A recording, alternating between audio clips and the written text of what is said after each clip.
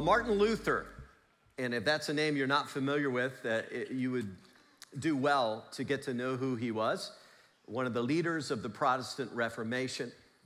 Martin Luther said there are three conversions necessary in a person's life when they come to Christ.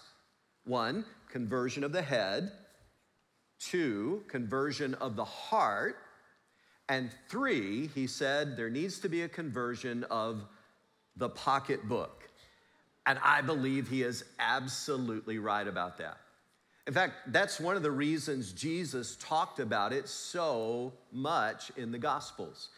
And it's the reason we've been spending these weeks talking about financial freedom. Now, I want us to look again at the definition we've been using as sort of a working definition. I think there's a lot packed into this. We have defined financial freedom as a profound, satisfying contentment marked by the absence of greed and release from anxiety and worry about financial matters. Now, you can be financially free and have relatively little, or you can have a whole lot and be financially free, but contentment is a huge piece of that puzzle. And just to recap, what we've said during these weeks is that there are really three positive habits that people who live financially free practice on a consistent, regular basis. The first one we called living within your means.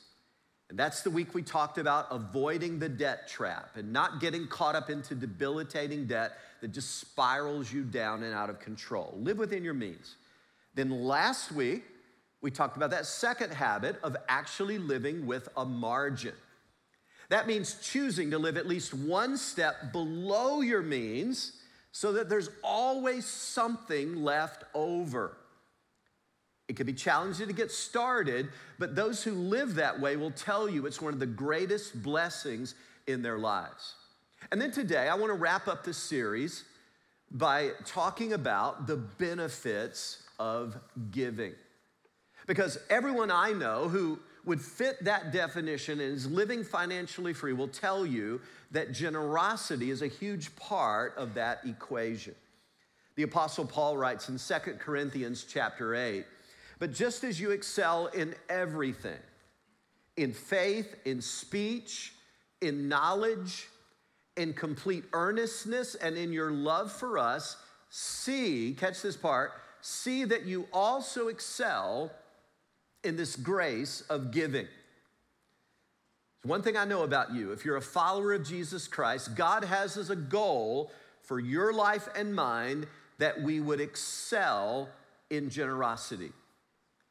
Huge part of living the abundant life, the life God has designed for every one of us. So here we go. Let's talk about, there are probably many, many more we could highlight, but I want to mention just four today of what I would call the benefits of giving. The first one is rather straightforward. It's simply to obey God's command.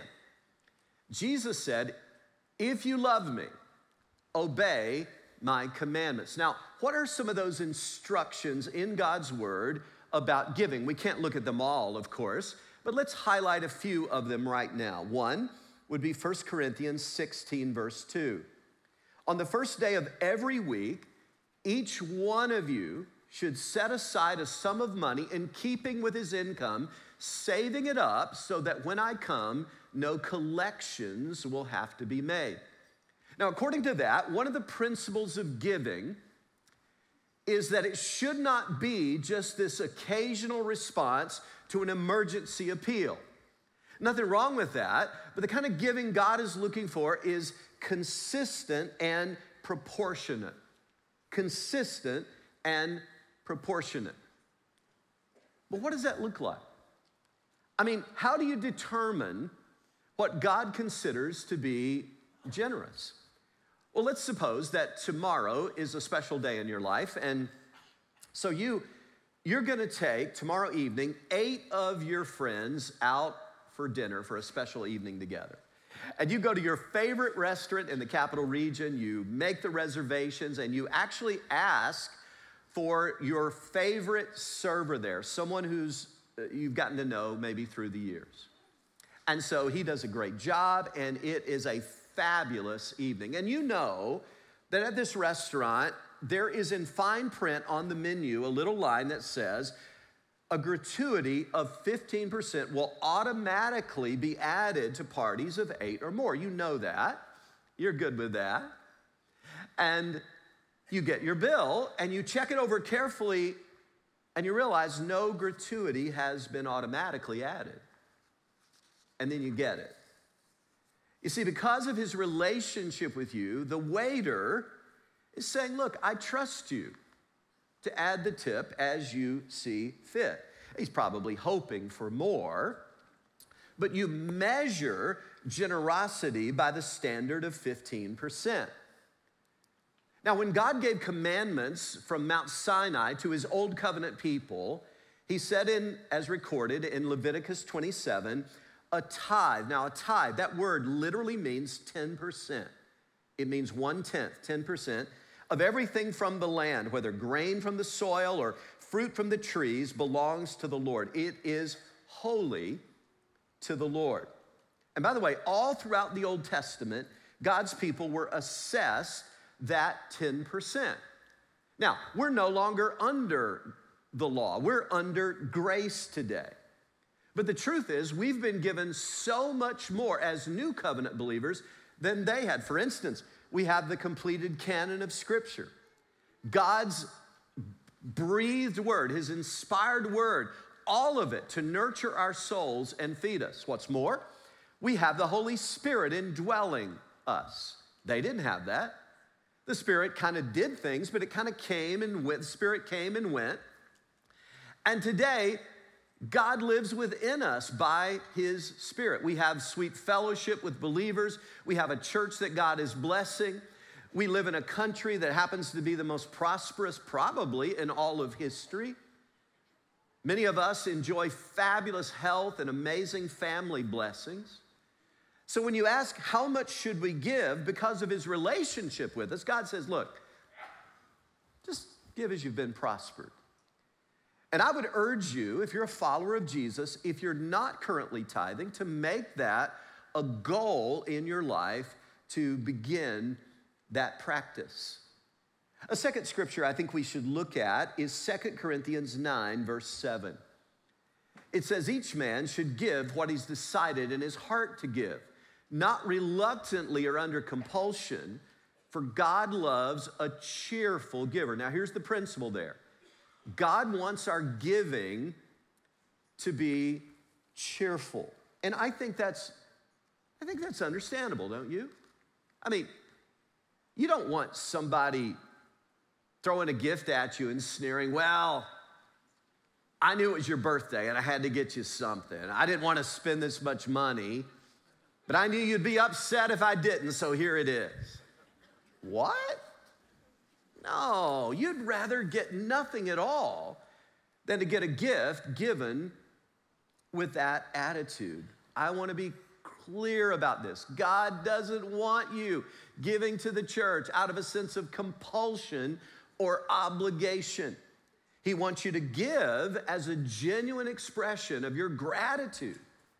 I mean, just thankfulness that's welling up out of your heart for all the amazing things God has done in your life.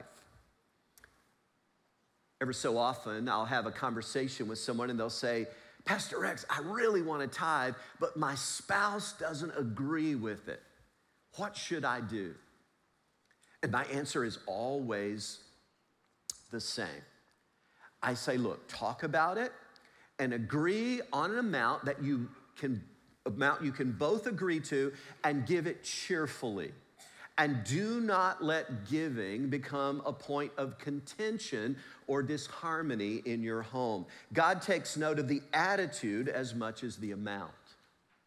Another passage I think we ought to look at is Acts chapter 4. It says, there were no needy persons among them, for from time to time, those who owned lands or houses sold them and brought the money from the sales and put it at the apostles' feet. And it was distributed to anyone as he had need. So what we see in the New Testament is that these early believers gave submissively. That is, they gave with a sense of no strings attached to this. I find that interesting. Their record was they didn't just give directly to the poor and needy persons in their midst. Instead, they brought it to the leaders of the church and trusted their collective wisdom in the stewarding of those resources. Now, some Christians I know don't do that. They distribute their own tithe, if you will. They give a little to the church. They give a little to a missionary they happen to know in China, maybe a family member or something who's went on a mission quest and serving God there. Maybe they give some to a parachurch group they believe in, and then some to a grandchild so they can go to a camp in the summer, and they consider that their tithe.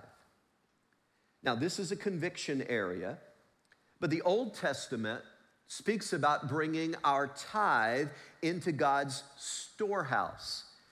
And the New Testament talks about laying it at the feet of the leaders for their collective wisdom. It's a humble act to respect the combined wisdom of leadership, and it certainly takes the ego out of it. And I want to tell you, you're probably not going to be thanked as profusely. Nobody's going to be calling you up and lavishing thanks on you because just a few people know what is given, a few people in the business office. But I believe there is New Testament precedent for that. Now, don't get me wrong. I think it's great to support missionaries, kids at camp, parachurch groups, etc., but that ought to be over and above the tithe. The Bible speaks of tithes and offerings. It's my conviction. This is what Debbie and I practice, and it is what we preach, that our tithes should go to the church where our lives are planted and we're invested and where we're being nurtured and growing in our Christian life. And anything above that is an offering given with gratitude to wherever God may direct us. By the way, there's all kinds of ways that we can give. Many through the years have given stock donations. That's easy to do. Our business office can help you with direction on that.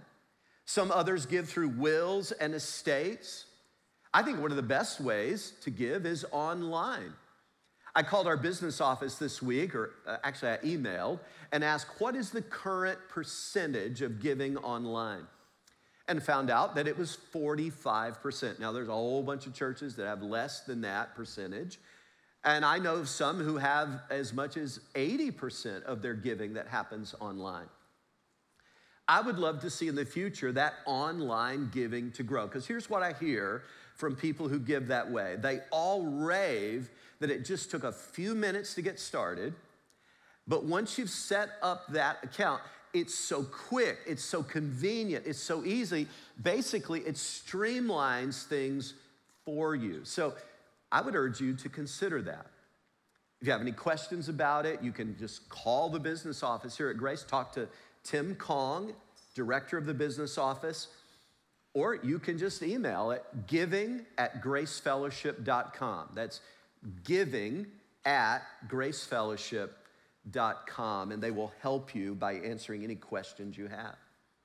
A second benefit of giving, though, is to get real about our priorities.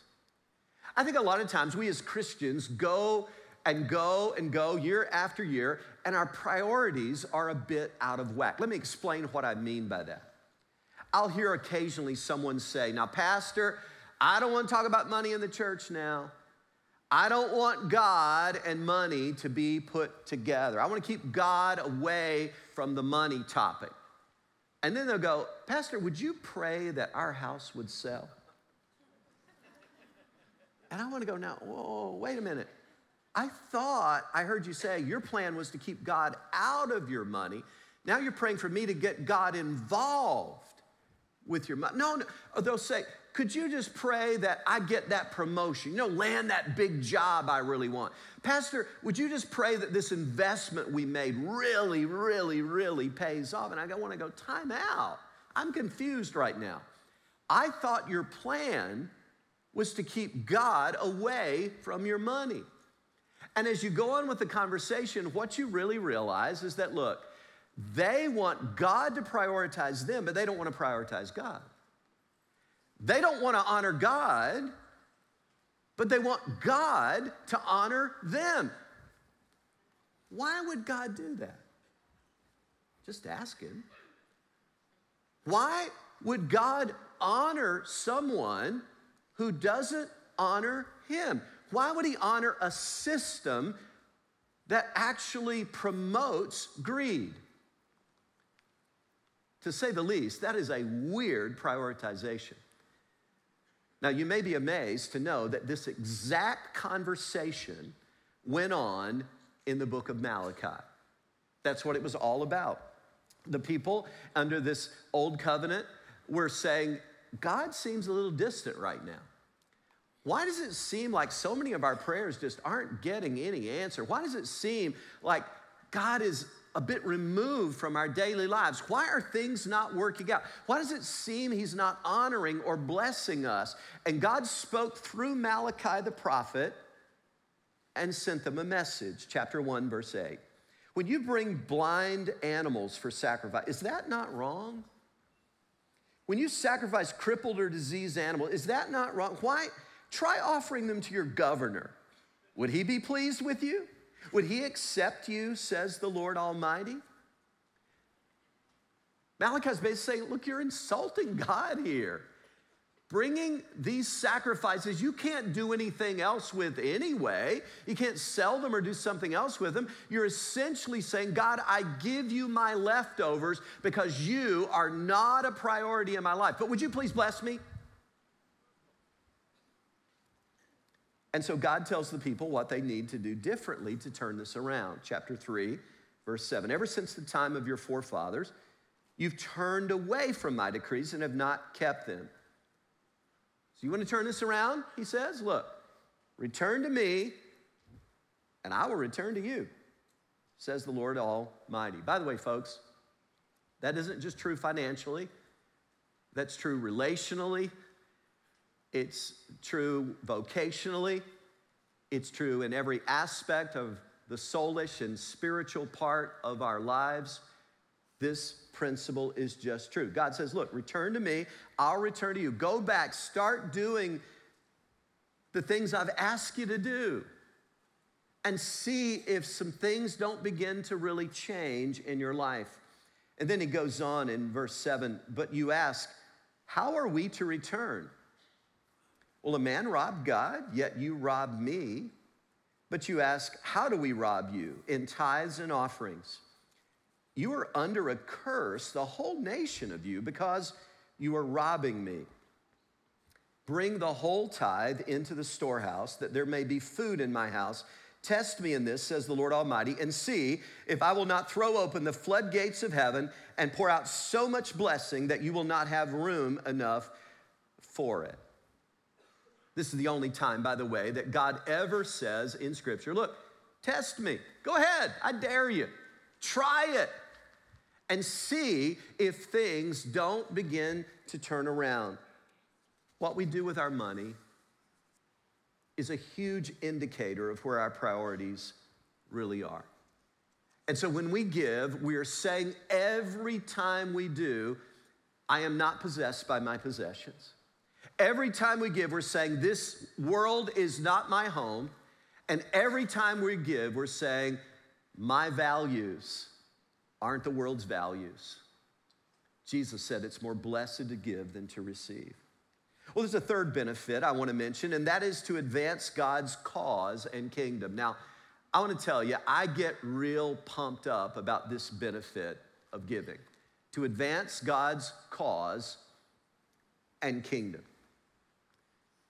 If it is true that God is our creator and he created us for a purpose, and if it is true that us humans have been separated and alienated from God because of our sin, and we are lost and without hope, if that's true, and if it is true that God addressed that dilemma by Jesus dying on the cross and atoning death for our sins so that we could be saved from the penalty of our sins, if that's true, and if it's true that he rose bodily from the grave, victorious over sin, death, hell, and the grave, and if it is true that today, from the right hand of God the Father Almighty, he gives us an offer and says, look, for everyone who repents and trusts in me alone and my death and resurrection as the basis for their salvation,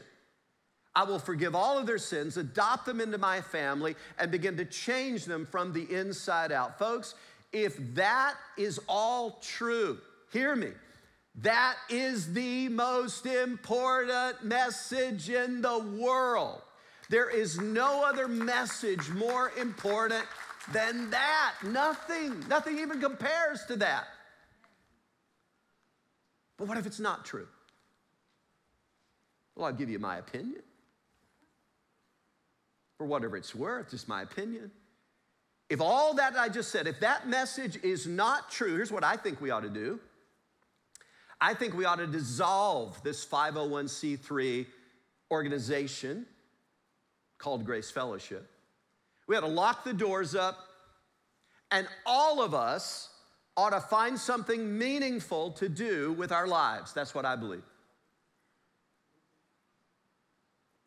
But if it's true, this is the most important cause in the world. Now, I believe it's true. I've given my whole life to it from the time I was a teenager. And I take it from your sacrificial giving and involvement that hundreds of you agree. That you believe that as we pool our service, our money, our efforts, our prayers, and come shoulder to shoulder and serve God together, that his kingdom is going to advance. That's what happens. That's one of the benefits of giving. We're advancing God's kingdom. Jesus put it like this: this gospel of the kingdom will be preached in the whole world as a testimony to all nations. The word nations there is ethne. It means people groups. It doesn't mean geopolitical entities. These are different ethnic groups. They're all gonna hear the gospel, and then the end will come. So what are we gonna do? We're gonna keep on sharing and preaching this gospel globally and locally with all of our might until the very end. And in the meantime, God is changing a lot of lives for his glory. Just 2 weeks ago, I had a conversation in the lobby that I think is not unusual. It's actually fairly typical of conversations I've had through the years. In this conversation, the gentleman had tears in his eyes because he wanted me to understand how God has used this church in his life. And he told his story. And he said, over 10 years ago, before I came here, my marriage was falling apart. My life was unraveling. I had addictions in my life. I was just beginning to feel hopeless and out of control. And someone told me about this church, and I came, and I couldn't believe it.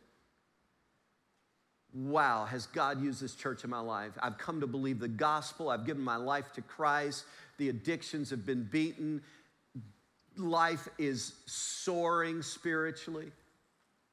And then he grabbed me, and he said, I want you to know God has really changed my life. And I said, I believe it, I believe it. He grabbed me. He wanted to be sure I understood. I am a different man, he said, than I was back then. I could multiply those testimonies by the scores. The lives God has changed.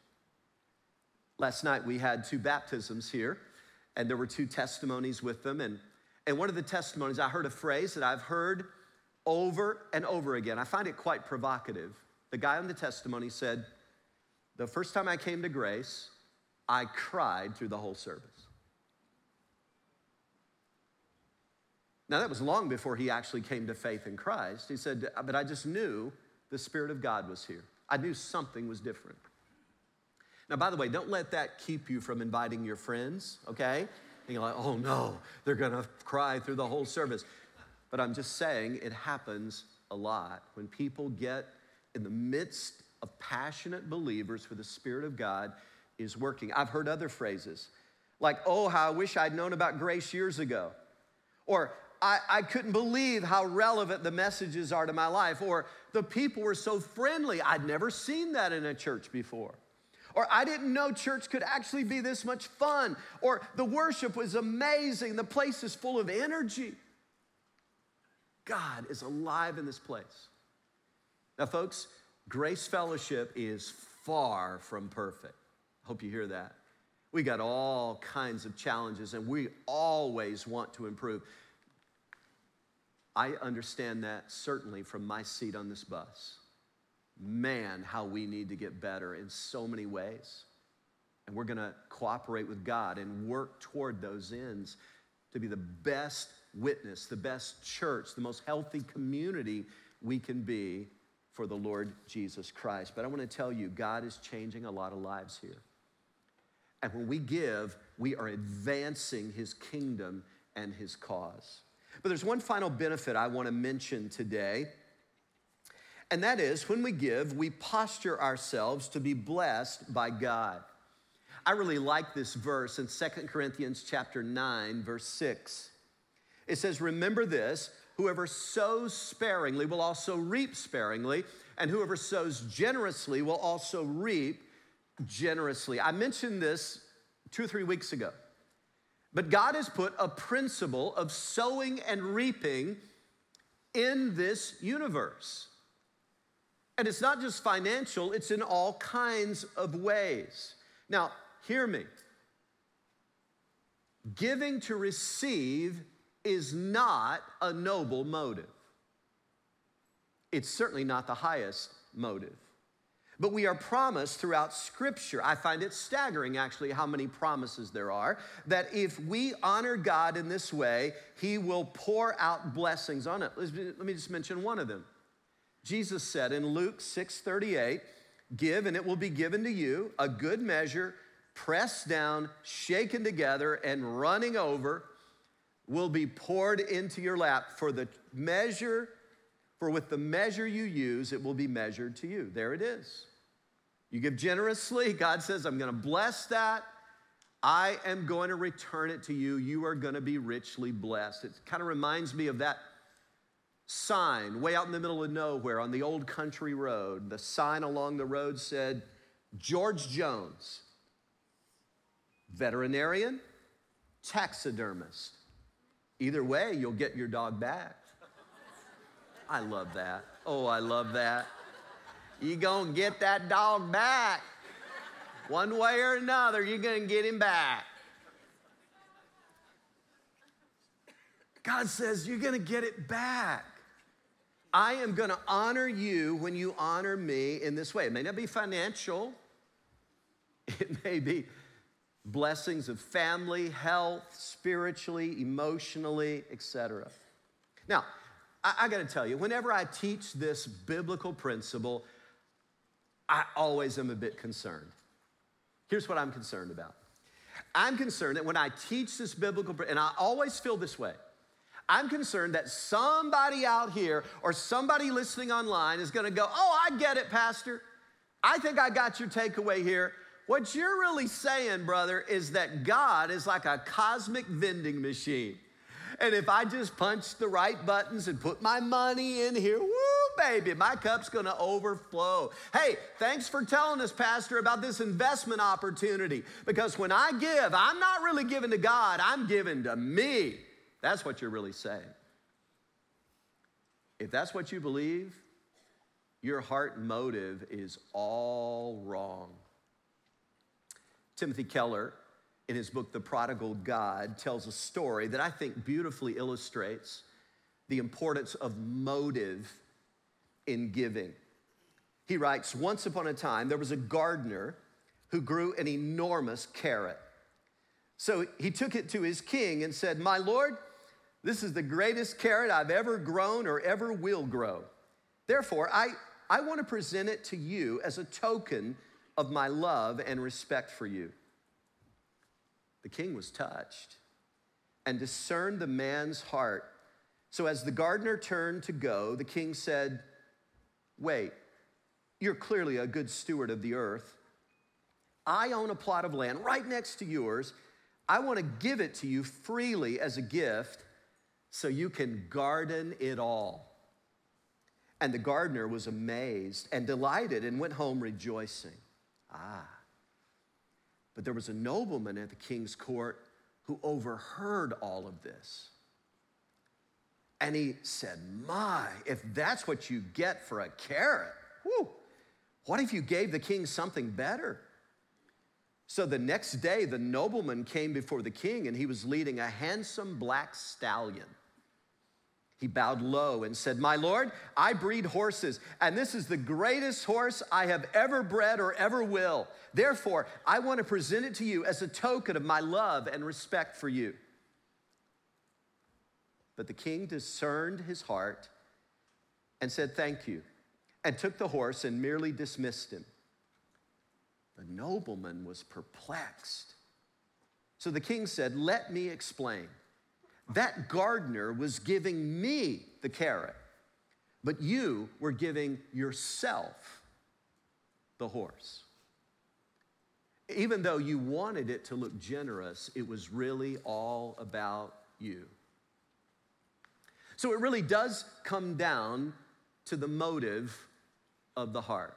So I want everyone to hear this loud and clear. God doesn't need your money. If he did, he'd take it. Trust me, he'd take it. What God wants is your heart.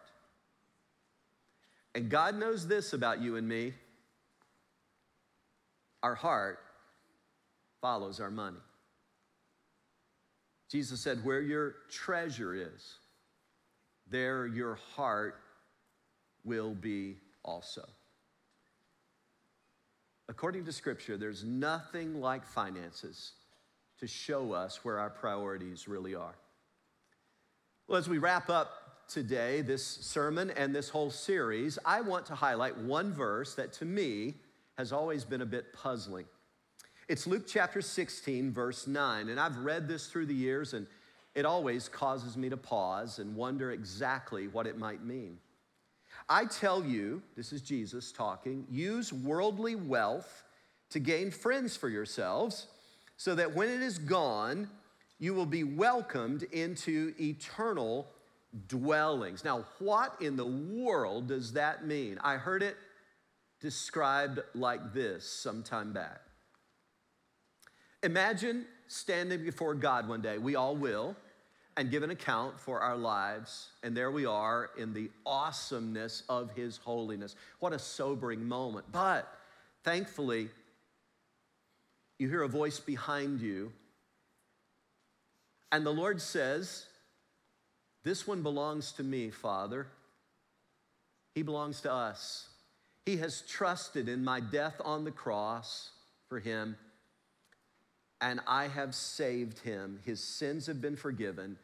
He belongs to us. Admit him." And almost before those words are gone, another voice pipes in. And someone says, "Yes, Father, I'm here today because he gave generously, and his church sent missionaries and supported people in Uganda where someone shared the gospel, and that's why I'm here today, because of this generous believer. He's my friend." And then almost before those words are gone, another pipes in and says, "I don't know if he understands the impact he had in my life or not, but because he gave generously and his church supported Grace in Action, my single mom was given hope.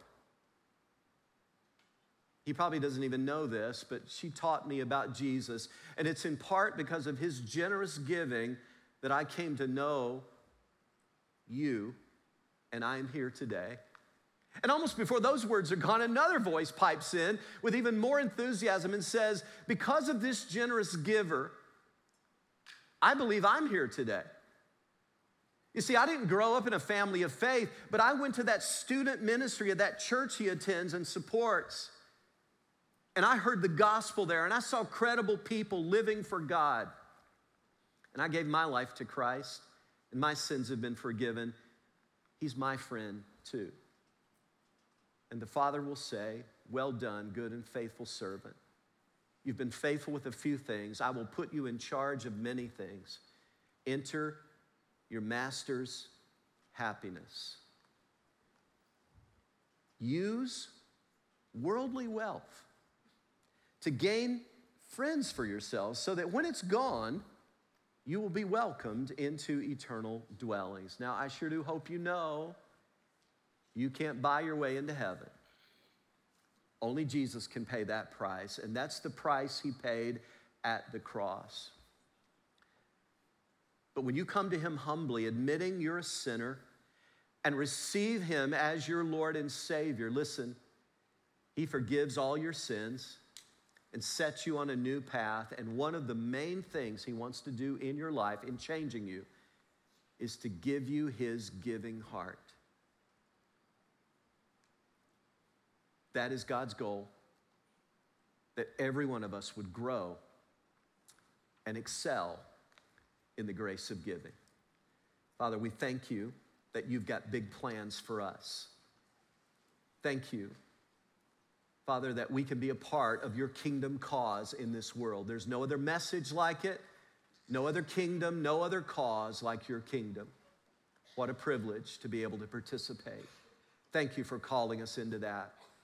And that through using the gifts you've given and giving generously and participating in service, sharing this good news, we can be a part of the transformation of many, many lives.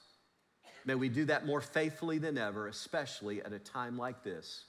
And we pray in Jesus' name, amen and amen. Amen.